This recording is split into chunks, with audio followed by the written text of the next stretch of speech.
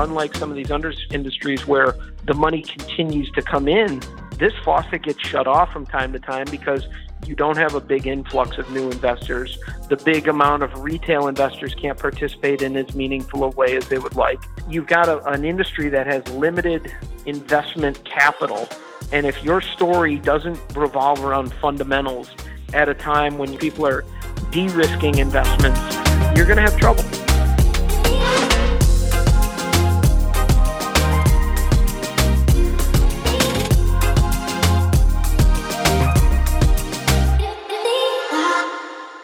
Hello, everyone. Thanks for joining us for another episode of the Cannabis and Corona Report. Today, we're going to be talking about post-COVID cannabis opportunities. And to help us with this, we are fortunate to be joined by one of the cannabis industry's most successful entrepreneurs, Joe Caltabiano. Joe, welcome to the show.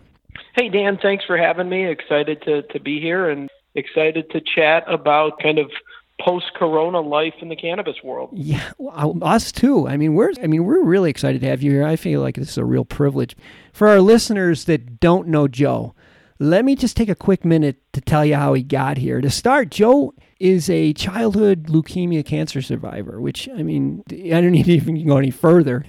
He launched his cannabis career in 2013 when he co-founded Cresco Labs, and over the next 7 years grew the company from a small startup to one of the most influential and profitable publicly traded multi-state cannabis companies in the U.S. And Joe recently stepped down from his role as president, but remains very active in the cannabis industry. And, he's one of the most sought-after cannabis advisors in the country. And I thought he's the most qualified person on the planet to actually talk about post-COVID cannabis opportunities. So great opportunity for us to have him on the show. Before I jump in, though, I want to make sure that we kind of narrow the scope of this discussion because we could just go everywhere. So at least for today, let's just focus on opportunities for existing cannabis companies. We can maybe get Joe back on another day to talk about some other opportunities, but let's just stay focused on opportunities for existing cannabis companies. So Joe, to start, what are some steps that cannabis companies should be taking now so they're in position to capitalize when the economy starts to recover? The COVID opportunity, as I would call it, rather than looking at it as a negative, certainly there's a lot of things that have come from this, and companies need to take this and reevaluate kind of their business plan and what their 1, 3, 5, or beyond plans look like, which is always difficult to do during the world that we live in, because there's so many things flying at you. But this opportunity really gives you this new view of what the future state of cannabis will look like and how consumer behaviors are acting and how, as leaders of organizations, we should interact with employees and staff and then the community as a whole. And what's really interesting from this is COVID is now forcing people to implement things that they thought about implementing 5 years from now. And what I mean by that is whether that's in your production facility where you have a heavy reliance on human interaction and maybe a room full of people rolling joints, now looking at the opportunity to automate some of those things and move the staff into other roles, quality control or otherwise, but less manual interaction with the product. And that was something that I think a lot of companies thought about doing in the future, and it was more of a want to have, but now you're recognizing that as a need to have. And then on the retail front, where store owners, store operators had very traditional forms of somebody walking in and consulting with the patient care specialist or bud tender or whatever the vernacular you use behind the counter. And then it's a long interaction, and then they discuss products and they go out the door after they purchase something. Now understanding the need of having an online ordering system that is informative to the customer, that maybe has some level of interaction, or maybe you have a call center that services it, whether that's telephone or email or bot but that's helping guide the purchase in advance, which ultimately allows for faster throughput within the stores. And what I mean by that is somebody places the order and they're just coming there to pick it up. And recognizing that as a way to get more people through the store, still while providing that customer service and experience that they wanted to learn about products. But it's not all done at the point of sale. It's started well in advance. So I think those are two kind of first things that people should identify and now start to move it again from the want to have to the need to have in modern day cannabis. It makes absolute sense. I know, especially when you're in business, the longer you're there, the more sacred cows you collect. And you're just like, we can't get rid of that. Or we've always done it that way.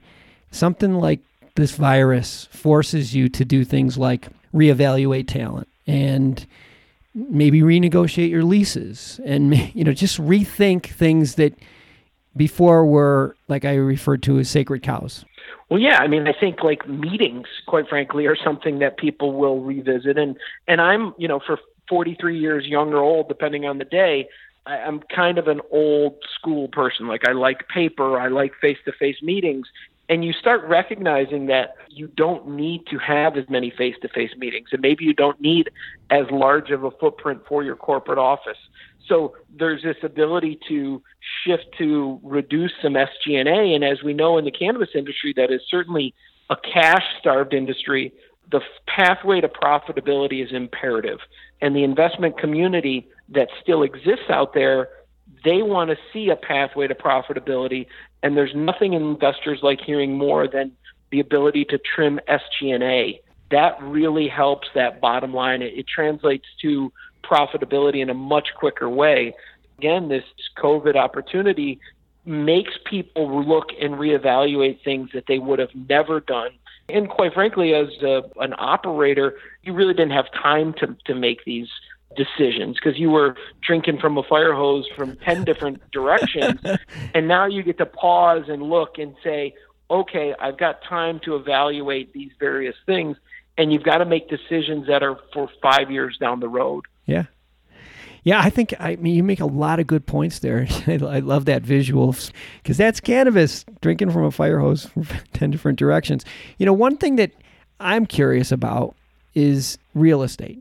It's always been a challenge for cannabis companies because landlords are reluctant and their lenders are reluctant. Do you feel like since the crisis has deemed us essential that landlords and lenders are going to be more receptive to working with cannabis companies?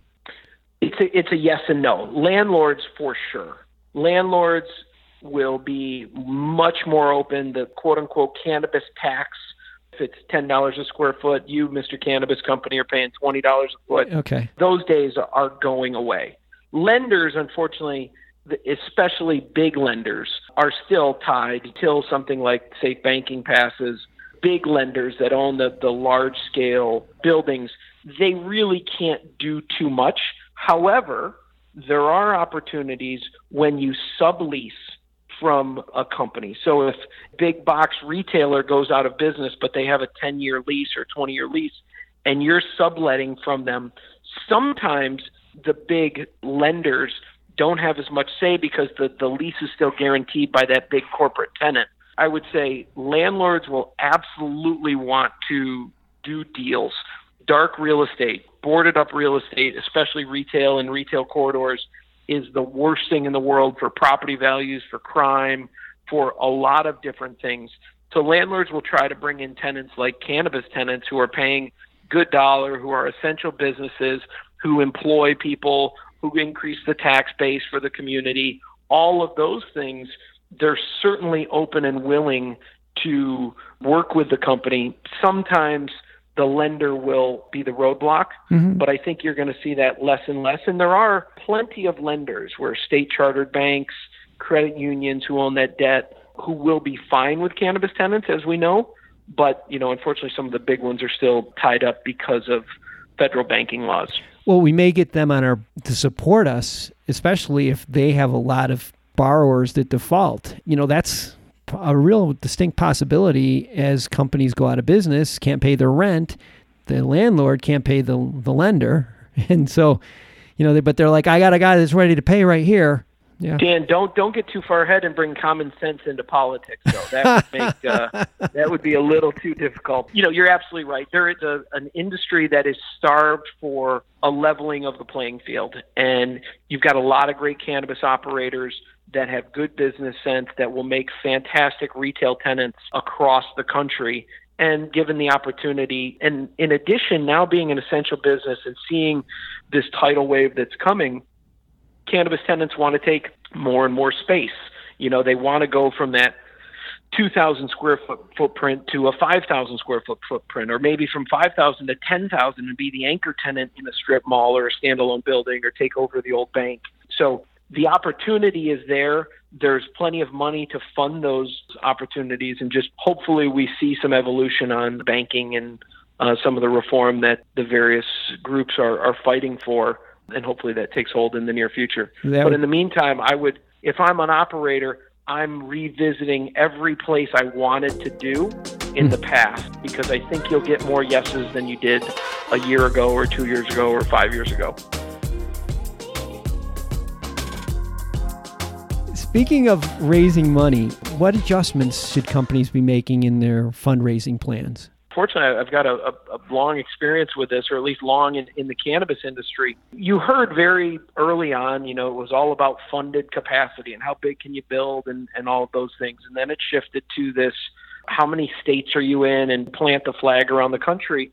But now it's really gotten back to core fundamentals. And as I mentioned earlier, it's about bottom line. So how are you going to become a cash flow company? And that pathway to profitability is of paramount importance. Investors want to know that when they're giving you $1, what are you going to do with that dollar, and how is that going to matriculate its way to the bottom line? What is going to drive that return on invested capital, and are you thinking of it in the right way? Taking the time to revisit your fundamentals of your company now is absolutely the time. Where am I getting the biggest bang for my buck? We're still a growth industry, so it's still important to think about what's coming next and how do you stay ahead of the curve and ahead of trends and where this industry goes. But that should be a small portion of your balance sheet, rather than what we saw years past, where that was the moonshot projects, as like a Google talks about, made up too much of a person's balance sheet. Now that should be a relatively small part, and the majority of focus should be on cash flow generating opportunities. And how do you make sure that all of your business lines and various things under your corporate umbrella are focused on generating positive cash flow? And whether that is increasing the top line because you reach a point where you don't need to scale up your infrastructure services, more top line revenue or more customers coming through the door, larger basket sizes, or that means trimming expenses in the interim because you can't increase the top line because maybe there's more competition opening in your area, then you've got to run a leaner business. Mm-hmm. So those two things are how you need to communicate to investors of, Mr. Investor, I'm really focused on my bottom line and my free cash flow going forward, so I don't have to keep coming back to this well unless I see these incredible opportunities. And investors still do want to see companies being aggressive, taking steps, but all in service of increasing bottom line. And if that's not part of your story, it needs to be very quickly, or you will find yourself not getting funded in the way that maybe your competitor down the street does. That's just good basic business advice. It applies today. It applies 100 years ago. It's going to apply 100 years from now. I think those are really just sound fundamentals that if people follow those fundamentals, they may not need to raise funds. Yeah, it's back to business. It's back to basics in an industry that it kind of lost its way a little bit. It's unfortunate because I think inevitably it would have caught up. But unlike tech or unlike some of these industries where the money continues to come in, this faucet gets shut off from time to time because you don't have a big influx of new investors. The big amount of retail investors can't participate in as meaningful a way as they would like. So you've got an industry that has limited investment capital. And if your story doesn't revolve around fundamentals at a time when you're kind of getting a risk-off scenario in the world where people are de-risking investments, you're going to have trouble. Joe, that's a lot of good advice, and I wish we had more time. I have all of your contact information in the show notes. So if somebody wants to follow back up with Joe, I'm sure he'd be happy to talk more about it, and would hope that maybe you're available. We can have you back on the show in the future to talk about some of the other opportunities that we didn't have time to talk about today. Well, thanks for having me, Dan. I really enjoyed it. Happy to provide a little bit of insight, and I wish everyone the best out there, and keep pressing forward and look forward to great things to come in this incredible industry.